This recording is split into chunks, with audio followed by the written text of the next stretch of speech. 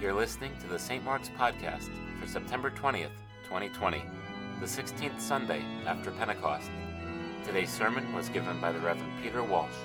It's based on Matthew chapter 20, verses 1 through 16. Good morning. I'm so pleased that you're joining us here. The purpose of this sermon is to make you happier, and it is to help you align with the divine. Now, of course, all of that only happens by the grace of God. This sermon has 3 different working titles, and perhaps if you hang in here to the end, you might email me and tell me which you think is the best title. The first title is Envy and the Art of Making Yourself Miserable. The second title is I Got Dem Silver Medal Blues. And here I think of maybe a young Bob Dylan singing, I Got Dem Silver Medal Blues. And then the third potential title is God Will Tell You, Don't Believe Everything You Think. It's 2012, the Summer Olympics in London. It is the award ceremony for the vault competition. A young Russian woman named Maria Paseka wins the bronze medal. She's really a girl, and she steps to the podium, and they put the bronze medal on her. They give her the flowers, and she stands there, and she smiles. And then it comes time for the silver medal. The silver medal is awarded to a young 16-year-old girl from the United States. Her name is Michaela Moroni. Now, everybody thought that Michaela Moroni was going to win the gold medal, including Michaela Moroni. She was by far the best vaulter in the world, but not on this day. Her first vault was extraordinary. She went running down there and she popped up in the air. I mean, she was way up in the air, spinning around. Boom, she lands it, and the crowd goes wild. In her second vault, she stands there composing herself. She steps onto the runway, and off she goes. Boom, boom, boom, boom, boom. Hits that vault, goes up, twist, twist, twist. But when she lands not on her feet, but really on her feet and her bahuki.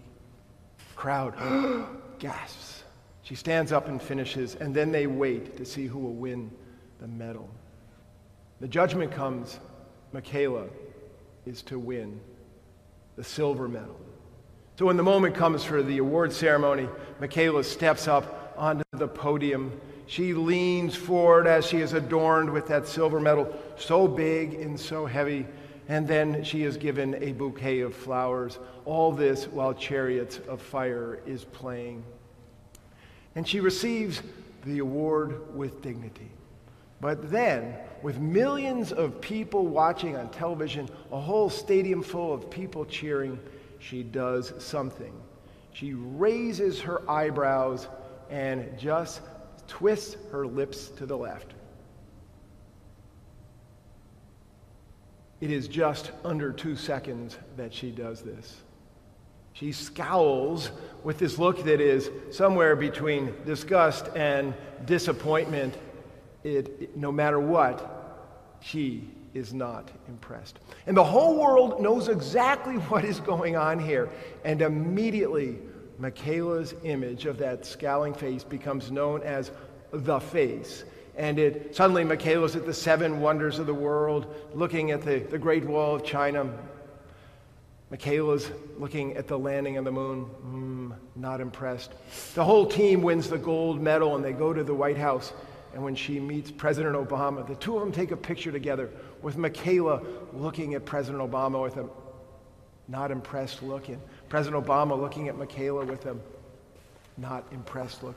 This look of the face makes Michaela more famous than the fact that she is a world-class vaulter.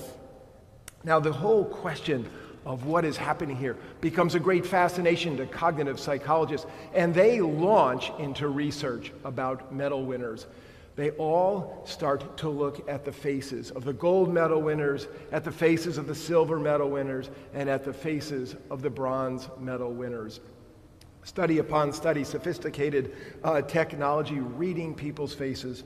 And one of the studies comes out of Cornell, and the psychologist there, the cognitive psychologist, puts All of these faces on a scale of 1 to 10. 1 being agony, 10 being ecstasy. They are on the agony and the ecstasy scale. And all of the research across different places and disciplines shows basically the same thing.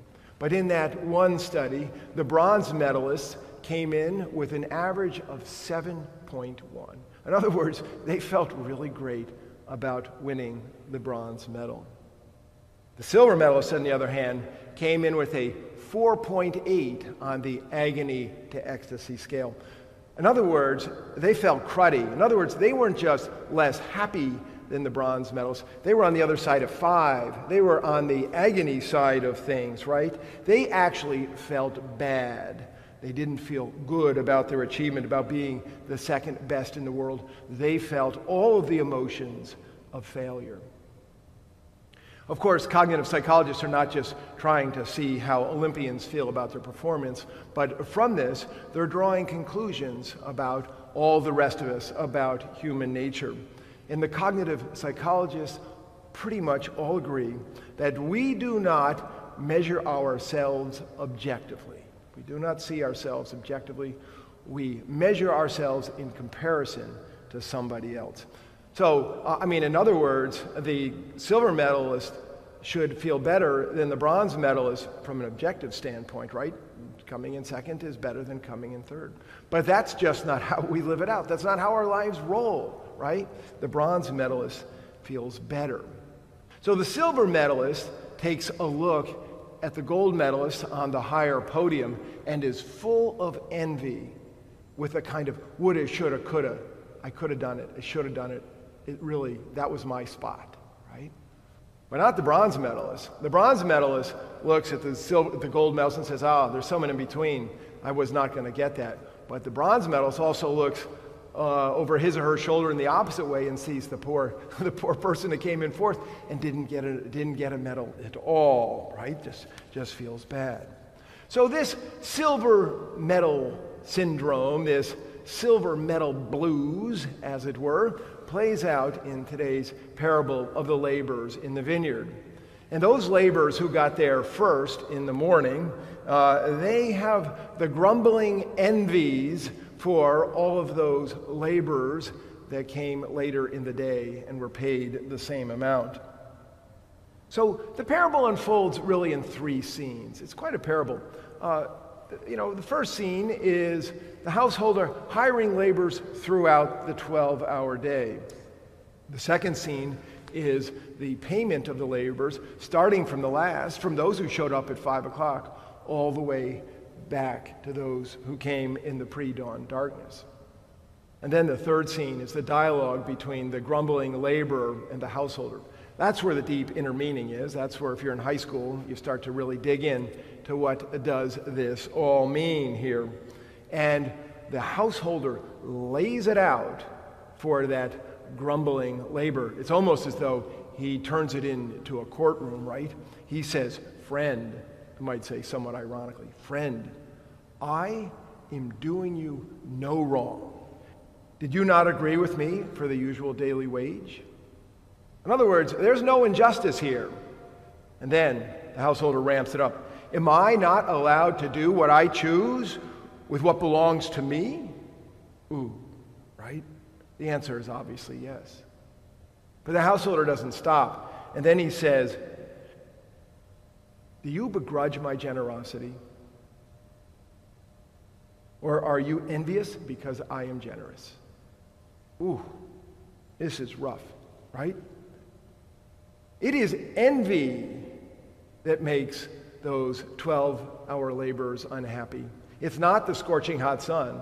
It's that they're envious of those who came later in the day. They're unable to see the generosity of the householder as good. They're unable to rejoice in the good fortune of those who came later in the day, and they're not even able to be thankful for the fact that they had work and were paid. The parables of Jesus really try to teach us about the mindset, the heart set, the being set of God, right?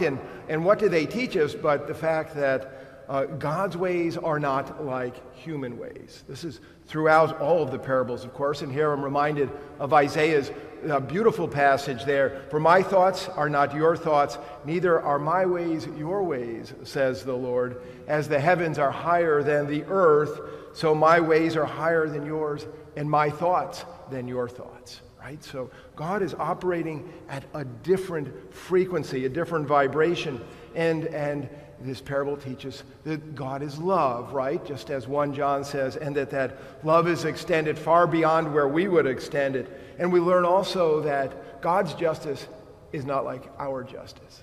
We think of justice as reward in proportion to merit, right? Equal pay for equal work. Not so with God. And we also see when we hear that the last shall be first and the first shall be last, that all of those categories of worth and value, all of those hierarchies, all those medals that we lay on every aspect of our lives are meaningless in God's world, or perhaps God just simply reverses them, right? This is all higher level thinking, right? This is thinking not based in the human condition, but based in the divine condition. And so the purpose of these parables is really to help us dismantle our human nature. It is to help us dismantle certain social norms that we create. I mean, dismantle means to take the cloak off, to take the mantle off. But these parables are also seeking to help us put the mantle on, the mantle of the way of God, the mantle of the way of love. Now, let's talk for a moment about sin. I used to always think of sin with reference to the question was I making God happy, right? I mean, as a kid, I always thought that God had this gigantic accountant with this amazing ledger that included every person in the world. And every time somebody did something good, we would get a little check in the credit side. We get a little smiley face. And every time we did something bad, we'd get a little check in the debit side, right? You know, we'd get a frowny face. And that the goal of life was, when it all was over, to be in the black and not the red, right? To have more credits than debits. I always thought that sin sounded kind of fun, right? Sounded more fun than virtue. I mean, we have a sin city.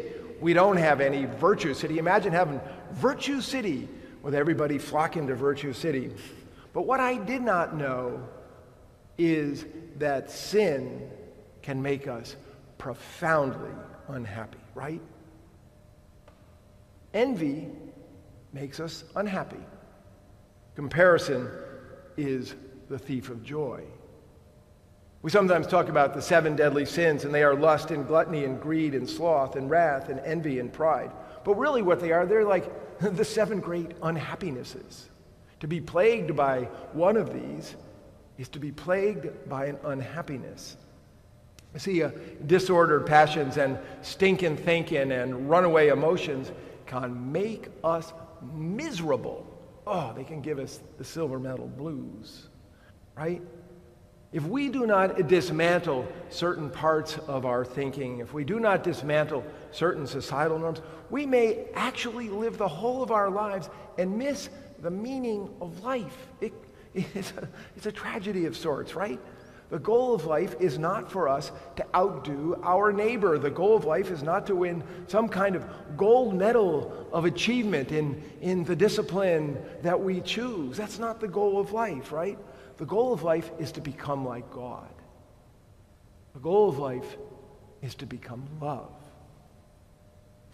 And when we become more loving, we discover a soul satisfaction that is deeper than happiness, right? We discover the peace of God which passes all understanding. And when we live in that peace of God which passes all understanding, we actually rejoice in the good fortune of others.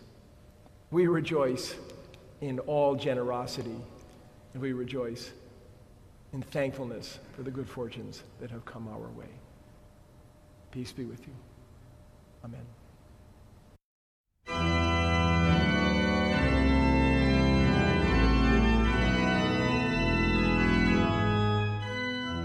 You can find more sermons on our website at www.stmarksnewcanaan.org.